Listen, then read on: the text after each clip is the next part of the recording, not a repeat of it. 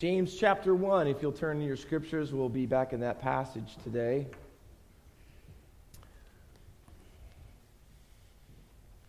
I'm not a country western music fan, but when I was growing up as a kid back in the 1970s, there was this singer, and his name was Mac Davis.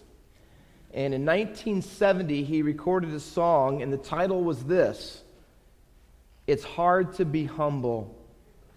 It became a top 20 hit that year. And what it really does, and I want to just read the chorus to you, it typifies with exaggerated humor what boasting is all about. And here's what the chorus says: "Oh Lord, it's hard to be humble when you're perfect in every way. I can't wait to look in the mirror because I get better looking each day. To know me is to love me. I must be a wonderful man. Oh Lord, it's hard to be humble, but I'm doing the best that I can." Now, I'm not sure, but I thought I heard Pastor Dave singing that song in the office the other day. Webster's Dictionary defines boast in this way. Primary definition: to praise oneself extravagantly in speech. I think he did a good job of that. Secondary: to speak of or assert oneself with excessive pride. I think you're going to agree with me, if you are on social media, you certainly know this is true, that boasting is commonly accepted as much in the 21st century as it was in the first century. Let me give you some examples. I have a book in my library, and the title is called The Humble Brag. Those two words really don't go together, do they? But the subtitle is The Art of False Modesty. And in it, the author, Harris Willits, records literal statements that people made on social media. I think most of them were from Twitter. Let me just give you a few of them about the false art of modesty. "Just file my taxes. Everyone was right. Mo money, mo problems. Flying first class is so ugh. I hate having all of this money. What will I do with it?" And my favorite one: "I hate when I go into a store to get something to eat and the male staff are too busy flirting with me to get my order right. So annoying." And if that's not enough, we have it when we drive around in traffic. You'll see what is called bumper boasting. Have you seen the bumper boasting on the bumpers? Things on there? It says, one of them, I think the most one common one is this: "My child is a honor student." Now, you feel really bad if you have that on the back of your car right now. All right? But again, it's about boasting, right? So there is one that trumps that, and it says this: "My wrestler pinned your honor student." So again, boasting is everywhere. Peggy Klaus wrote a book called Brag: How to Toot Your Own Horn Without Blowing It. And in it, she lists a number of different kinds of ways that you can boast about yourself. And here's a couple of the most common ones. She says it's called boasting disclaimer. When you say this: "Well, I don't mean to brag, but..." And then you tell people how great you really are. But you have the disclaimer in the front because you want to really appear to be humble. And the other one is the one I love, and I think is the most common one. Literally, I hear it all the time. It's called the indirect boast. "I don't know that I'm that great, but my boss says I'm the best worker he has." Again, indirect boasting. Boasting was acceptable in the first century as well. The Apostle Paul, if you read the New Testament and the 13 epistles that he wrote, he uses the word boast 36 times. Now, in and of itself, the word boast is a neutral term. It's not good or bad inherently, but the context always determines how it is to be used. James, our letter here, the half-brother of Jesus Christ, the leader of the church of Jerusalem, uses the word boast 4 times in this letter. And he uses it once in our chapter, he uses it once in chapter 3 and verse 14, and twice in chapter 4 and verse 16. And eventually, as we make our way through this letter, we're going to get there. But these 3 passages, they use both sides of it, James does. There's a positive boast, and that's the one he's going to say this morning. And then the other 2 are about negative boasting. But when you put them all three together, as I looked at them this week, here's the principle I think it's pretty obvious that comes out of it, and that is this. When we boast right, we live right. In other words, what we boast in is what we live for. Let me say that again. What we boast in, we live for. So let's this morning take a few minutes together and unpack chapter 1, verses 9 through 11, and what we're going to do. Because remember, this is the nonfiction faith test. That's what this is about. Whether your faith is real. James is giving us a lot of them. And testing and trials were one of them. Wisdom was another one we've seen so far. And this morning we're going to take the boast test. So let me tell you what it would look like if you had a true faith, a biblical faith in Jesus Christ, a saving faith when it comes to boasting. A non-fiction faith will be one that demonstrates the right kind of boasting. And that right kind of boasting is a countercultural boast about what God values and what God treasures the most. So you can already see that it's going to fly in the face of the world around us. A non-fiction faith, you're going to see this morning, adopts God's view of status and wealth. So you might be thinking, Pastor Walker, why is this so important? I mean, and how do these verses, 9 through 11, it almost reads, when you read this passage, it almost reads like he's got all this stuff going, and then 9 through 11, he kind of just throws it in there as an off topic, but he really doesn't. It's actually connected to verses 2 through 8, and here's how it's connected. See, he's been talking about you need wisdom from God. If you ask him, he'll give it generously to you, but don't be double-minded. Ask in faith. And so he talks about wisdom and how you get it and that God will give it to you. And then he all of a sudden starts talking about wealth and money. How does it work together? Well, let me tell you this, and maybe you've experienced this. Because we will not handle trials and temptations. Hear me. We will not handle well our trials and temptations if we are pursuing wealth as a key to happiness and satisfaction. Do you get that? Here's why money fits into a talk about testings and trials. Because one of the main things that causes us problems when difficulties come into our life is our view of money and things. And so James, who wrote this epistle, is like his master and his half-brother, the Lord Jesus. He likes to talk about material possessions and money and things. He does it in our chapter. He does it in chapter 2, verses 1 through 7, 4, 1 through 4, 13 through 17, chapter 5, 1 through 6. So numbers of times, he's going to give us a theology, as it were, by the time we're done, about how we should view wealth and status. And so we're going to start down that road together. For James, poverty and riches are both a test. Both a test. Now you hear that riches are a test and you go, really? In fact, I thought of this week, how many have ever seen, I know it's old, Fiddler on the Roof. You ever seen Fiddler on the Roof?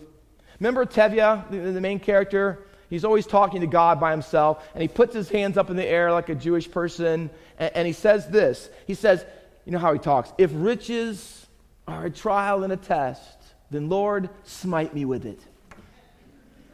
And maybe that's how you feel this morning. Say, well, riches are a test. I'd prefer that one because I've been experiencing the other one for quite a bit now.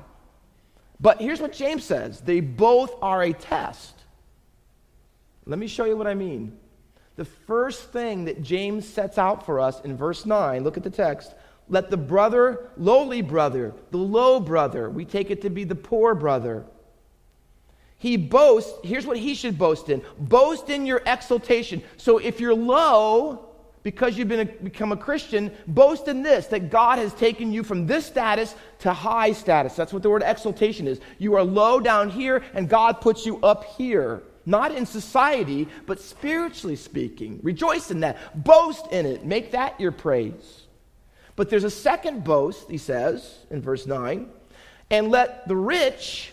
Here's what he should boast in. So they're both going to boast. Boast in his humiliation. Now, here's what he says. If you're rich and your status is up here, boast in that God has brought you low. Because if he didn't, you wouldn't know where the real riches are. See? So here's what James wants us to understand, first of all. That when the gospel comes into your life, it is a radical reversal of everything. Everything. Including your wealth and your status and your view of them. James wants you to know that when it comes to your relationship with God vertically, that whether you're rich or poor doesn't change God's mind about you. It doesn't change anything. You are not better or worse in God's eyes because you are rich or you are poor. So let me tell you this morning right off the bat, the lesson we learn as a Christian is this: we need not to evaluate ourselves by the material standards.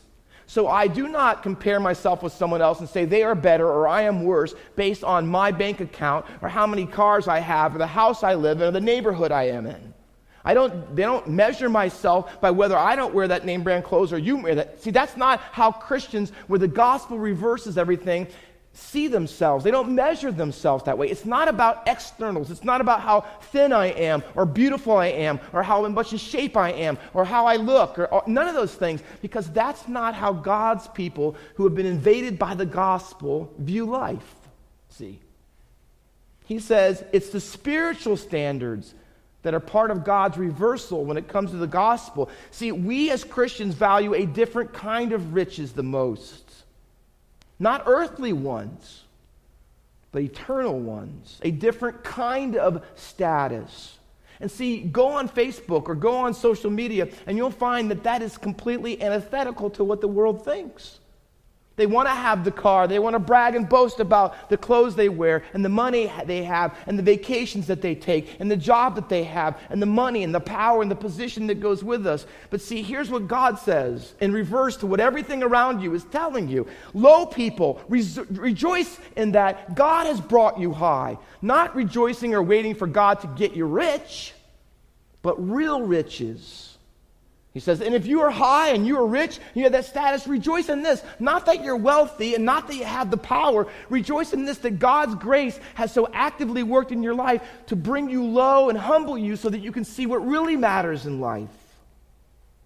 As one author puts it, when the chess game is over, both the king and the pawn go back in the same box. And that's God's view.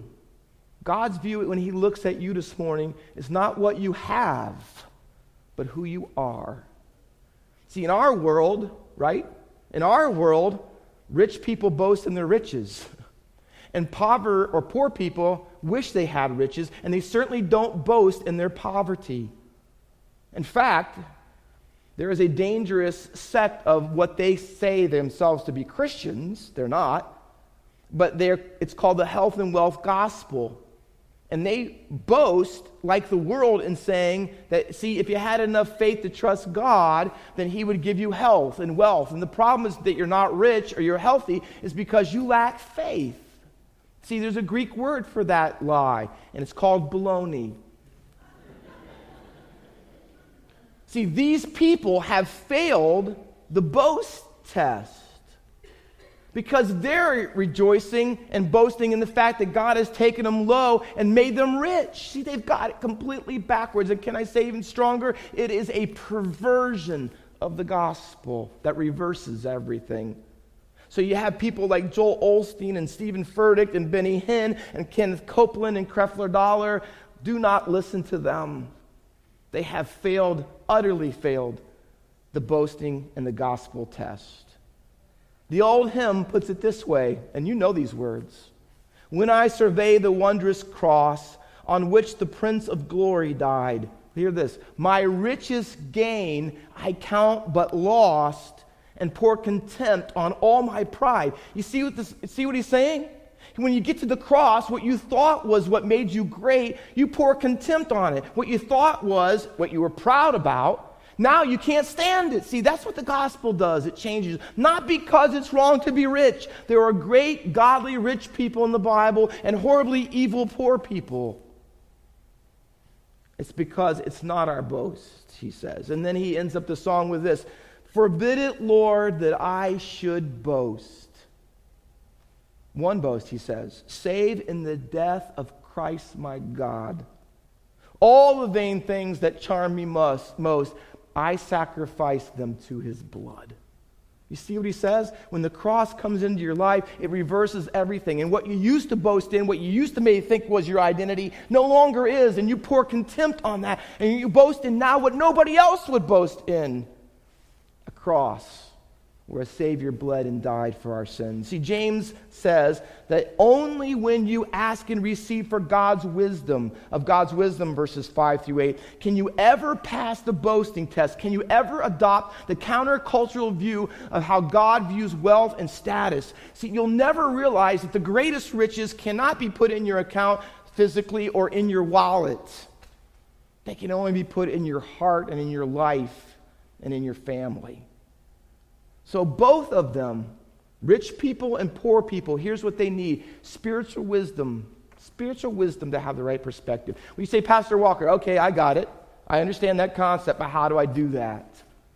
Because you're looking around and you're looking at Christians even sometimes, and you're wondering how in the world does that happen, because that goes against everything in this culture, everybody I talk to. So why would people, Pastor, if you're rich and you have a lot of money, a lot of good things, why would you ever boast in your humiliation? What perspective does God give us, his cultural wisdom, that would allow that to be true of us as believers? Well, James answers that. Look at verse 10. Let the brother boast in his exaltation, the rich in his humiliation. Now circle this in your Bible. See the word because. See how it ends? See that? Because, and then how verse 11 starts with a little word for. See, those are words that connect things. And what he's going to do is now give you reasons. Why would anyone adopt the wisdom of God? Why would you do that? Here's why. Because you got to know something. You got to know something about the nature of earthly status and wealth. And he's going to tell you, this is God's wisdom. Because, like a flower of the grass, he will pass away. For the sun rises, and its scorching heat and withers the grass, its flower falls, and its beauty perishes. Here's what it is. This is a contrast between what is permanent and what is perishable. See, here's what James says. See, passing the boasting test when it comes to wealth, you'll have to get this in your mind, that all the things the world offers and buys with money will never last. It's temporary at best. It's passing away. The word means to literally disappear. We would say today in our modern vernacular, it's here today and gone tomorrow. He goes on at the end of verse 11, says, so also will the rich man, see the word, fade away. So he's driving it home in our minds. Listen, it will pass away, it will fade away. And he wants you to understand that even as we talk, your physical material wealth is leaving you. Even as we sit here, put your money in the market. One day it may be up, and the next day you may be down. And it's worse than that. Because when you die, no matter how many millions you may have, it will not help you on the day of judgment. And he wants you to see just how transitory wealth and money is. And in this little verse, he puts 4 little staccato-type verbs that come in succession to one another to give you how fleeting it is. He says, it scorches like the sun, and then it withers, and then it falls, and then it perishes. It's like a process. The sun comes out, it's so hot, so scorching hot, and we know what that feels like lately, right? I mean, the high temperatures, the humidity. I mean, have you seen the West Coast recently? I mean, Palm Springs, I think it was 118 degrees. I mean, it is really hot. So you're out there, it's scorching, and the scorching withers. I mean, it just can't stand up to the heat. And it begins to crumple and go lower to the ground. And then it says the flower falls. And it's interesting, it's the word face. It's like the petals on a flower begin falling off one at a time. Because the beauty of it, the outward appearance of it, once it was absolutely gorgeous, and now you look at it and it looks like it's dead because it is dying. And then it perishes. It's over. I mean, that quick. It comes up, and in just a short period of time, the whole thing is gone. And here's what, please hear me. That's how riches are, he says. That's the simile. That's the metaphor, that it will be burned up literally. Hear me. Riches are not eternal. Not those kind of riches. One of my favorite movie series is The Lord of the Rings.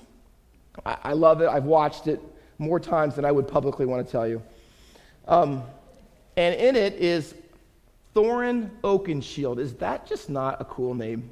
I mean, it's a little dwarf guy, but it's a macho name, I think. Thorin Oakenshield, he is dwarf king under the mountain. Now, if you know anything about Tolkien's Middle-earth, dragons are there, and dragons are greedy for gold. I mean, they love it. We would say today they're obsessed or addicted to it. And this dragon in particular, Smaug, the reason that he descends on Erebor, which is the mountain kingdom of the dwarves, is because he wants their gold. And so he does, and he basically sacks the whole place and destroys a big part of it. And the Lonely Mountain is now his domain, and he piles all the gold up in the Great Hall of Thranes, this gigantic, and the whole thing, I mean, 10 to 20, 30 feet deep, probably gold all across the whole thing. And he is in this dwarf kingdom and castle for 171 years, the book says. He dwells there. All this gold, all that time. Now, what the writer calls it, he says, is dragon sickness. See, dragon sickness is when the dragon's love for gold becomes your love for gold. And anyone who comes in contact with it and touches all the gold in there after the dragon's been in there so long is most likely going to get the dragon sickness. And that's what happens to Thorin Oakenshield. Now, he came there to reclaim his kingdom, and he came there with all the other dwarves. And after all of this time, almost 200 years, he's going to get back what rightly belongs to his people and his kingdom. He's really looking, and he's willing to risk everything for it, and he has good intentions until he touches the gold. And then it changes him. But listen, at first, he doesn't see it in himself. He was warned ahead of time before they ever got there that his dad or his grandfather had the same problem, and it made him go crazy, and he lost everything. But he doesn't really listen. You know why? Because Thorin Oakenshield, as great as he was, thinks he can handle it. But he totally, once he gets dragon sickness, totally loses perspective. I mean, to the point where Bilbo, who's the guide, the Hobbit guide, he wants to take him and throw him off the castle and kill him. His own best friend, another dwarf, comes to him and tells him what he's doing. Look at yourself. And he says, if you don't get out of my presence, I'm going to kill you. I mean, he doesn't care about all of the citizens of Lake Town, the little town nearby, that the dragon's going to come and wipe them out. He doesn't care. You know why? He has his gold. And Thorin Oakenshield allows dragon sickness to completely skew his perspective on everyone and everything. You see, fast forward that to our day. It's not dragon sickness, it's money sickness. And people have it. Perhaps you have it. And you know what the insidious thing about it is? Most people don't know it. They don't know it. Just like Thorin didn't realize it, but it's taking over their lives. I have read the Gospels many times through, and I have come to find this and discover this truth. Did you know that Jesus never says, beware of adultery? He never says, beware of sexuality like fornication. He never says that. But you know what he says more than once? Beware of money, riches, material things. In fact, did you know this in the Gospels that Jesus talked about money 10 times more than he talked about sex? Why? Because sex doesn't matter and Jesus doesn't really care? Absolutely not. He does care extremely much about your moral purity. But you know what the difference is? When you are doing sexually things wrong in your life, you know you are. You know you are. But when you get caught up in money and things and material possessions, Jesus says, beware, because you are deceived by it. You are like Thorin Oakenshield. You don't understand how much of a grab and a hold it has on your life. In all my years as pastoring, I've had many times, men and women both, come to me and say, Pastor Walker, would you counsel me? Because I'm working through sexual sin in my life many, many times. But you know, and I've been here 35 years in the ministry, I have never had one single person say to me, Pastor Walker, I'd like you to counsel me because I'm greedy.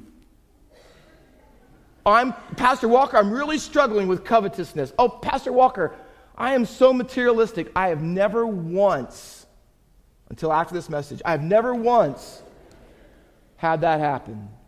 Not one time. You know why? Because you don't think it's a problem for you.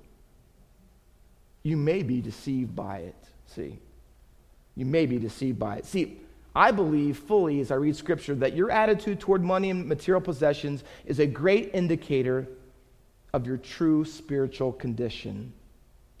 And a lot of people, even God's people this morning, could be in danger of money sickness. I would like to take the time this morning and have you read two passages in 1 Timothy with me. Would you turn there, please? The first is 1 Timothy chapter 6, verses 17 through 19.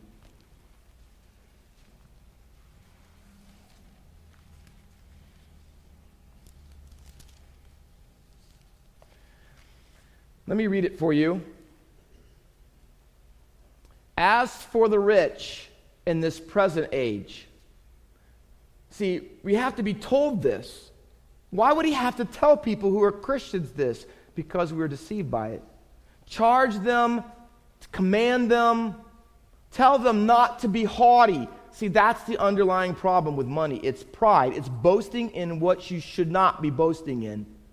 Nor set their hopes on the uncertainty of riches. But tell them this. Don't do that, but put your hope on God, who richly provides us with everything to enjoy. They are to do good, to be rich. See how he keeps using the word, the different kinds of riches? Richly to enjoy, rich in good works, to be generous and ready to share, thus storing up treasure for themselves as a good foundation for the future, so they may take hold on that which is truly life, or literally, they may lay hold on eternal life. You see how he starts? If you are rich in this age, you better look at riches that have for the next age. Don't trade off your future so that you can be rich in the present, he says. Now, you know what happens when you get money sickness? Here's what happens. That you get arrogant and proud. Have you ever seen some rich people? Proverbs says the rich speak rough. They deserve what they get, and they think they should be able to tell everyone else to do. They become experts not in money only, but in everything else because they have money. And see, they are people who are ensnared, the Bible says, and they stop doing good works, and they start just serving themselves. They don't have time to do anything else. They'll give money toward it instead of giving themselves toward it. What do they do? The Bible says that they don't do good works and they don't share with other people who have greater needs. Now, why is all that written? Because we need signs. Do you understand? We need signs. We need someone to tell us, hey, if you have money sickness, this is what it looks like when you have it. So he says, let me tell you, this is what it will look like for you. Right? Next passage, right down the same page, 1 Timothy chapter 6, verses 9 through 11. So let me tell you this. It's not that you have money that's the problem. No, because that would be simply external, and even lost people could stop that. But it's internal. It's what you want money to do for you or be for you. It's your boast. Because remember what we said? What you boast in, you live for. That's the problem. Listen to the verses. But those who desire to be rich. So if you're poor today, this could be you. You don't have to be rich to have this problem. You can be a wannabe, right? They desire to be rich, fall into temptation. See how money and testing and trials and temptations go together? Into a trap, a snare, into many senseless and harmless desires. So loving money and desiring to be rich never stays in a corner. It spreads throughout your life and brings all kinds of horrible desires that you can't righteously fulfill in other areas. And therefore you see people who are into money. How could they have so much money and do that crime and beat their girlfriend? How in the world could they get high and be caught and be pulled over? How do you get drunk like that? How do you do that? How do you waste your... You know why? Many senseless and harmless desires that plunge people in ruin and destruction.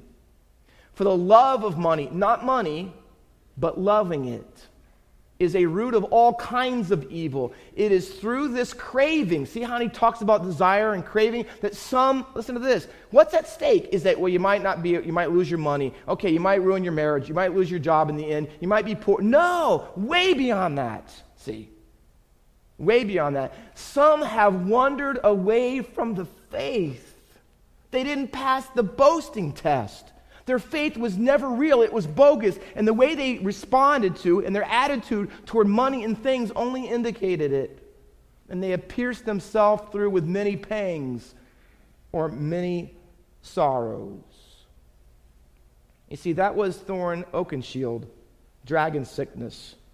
In reality, he couldn't handle it, and he almost lost everyone and everything that was dear to him. Can I tell you this morning, let me make an application for that. There are many young people today, some of them in our churches at times, about the ages of 18 to 25, and the statistics are out there and you can read them. When they go to high school and leave their family, go to college, they don't go to church anymore, and when they grow up, they don't come back that much either. Many of our young people are wandering away from the faith. Could it be that one of the reasons, not the only, but one of the reasons is because they've been inundated in a culture and perhaps grew up in a home where their parents had money sickness. And now they have it too, see. See what the Bible says? When you have money sickness, you get trapped. Trapped. Have you ever seen a trap? They don't put a trap out there and leave it out in the open. What do? They cover it up with stuff so the animal can't see it, or they put food on it. Why? Because they're trying to deceive you. The trap is a deception. It's a trick. It looks really good and it smells really good, but in the end it's really, really bad because it'll be your end. And that's what's happening to our young people. See, they're trapped and ensnared by the American dream. And we, if we're not careful, have fostered it, because the American dream, can I tell you honestly, will end in a nightmare. Telling our kids from the earliest ages that they need to be in the best schools and spend exorbitant amount of money on it. Starting early, we have taught them that only the best will do. From grade school all the way through college. And the most important thing is the resume that they pad. And they have to do all kinds of things in high school to make that resume what it is. And they have no time for God. Best suburbs, we have to live in the best schooling districts and the houses and the schools, and we have to travel on the teams. And not because any of those things are inherently wrong, but we are teaching our children, if we are not careful, that money solves all problems. So we are raising a generation who are trapped in money sickness. And the worst part of it is, they don't even know it. They are trading off their future, and for some, their eternal future, so that they can reach the top in the present. I have found out this. It says, tell them to do this so that they can lay hold on eternal life. I have found us, and Jesus is right, you can't love God in money. You can't hold on to riches in this life and hold on to riches in the next life as well. And for our young people, it has become their boast, to the point, for some, that spiritual riches have no value whatsoever. To tell them the importance of coming to church and reading your Bible and praying and serving God and others and sacrificing to go on a trip and do all the things that they should be involved in and be the most important things in their life, they don't even see it. It's almost a mockery to them.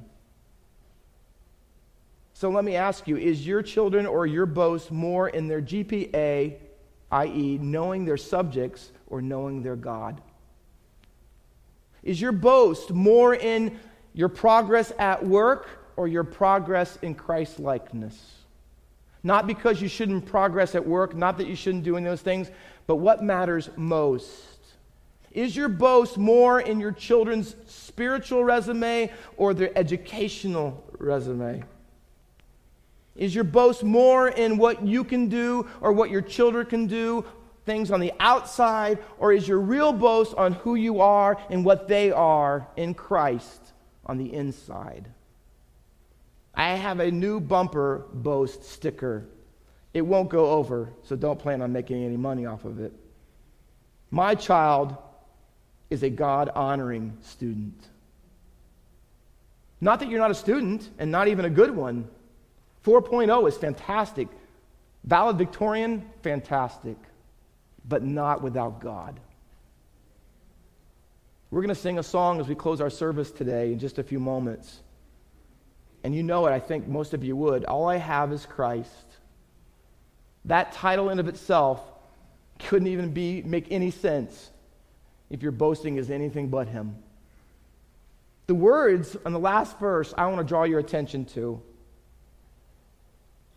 And it says this, "Now, Lord, I would be yours alone and live so all might see."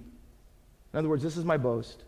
"The strength to follow your commands could never come from me." In other words, I can't live this life. I can't have that view on status and wealth. I couldn't view those things like that. I could never do it because no one else is doing it. How would I ever do it? He says, it never comes from you. You can't get the power on your own.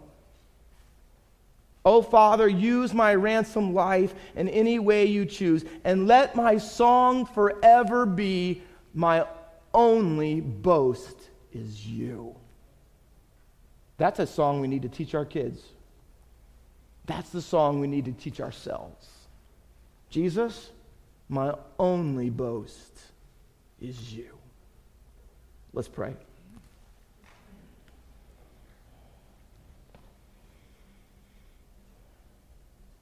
Jesus,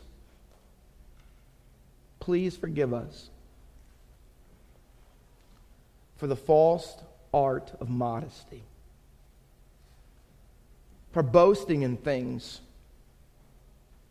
that don't even compare with who you are and what you've done.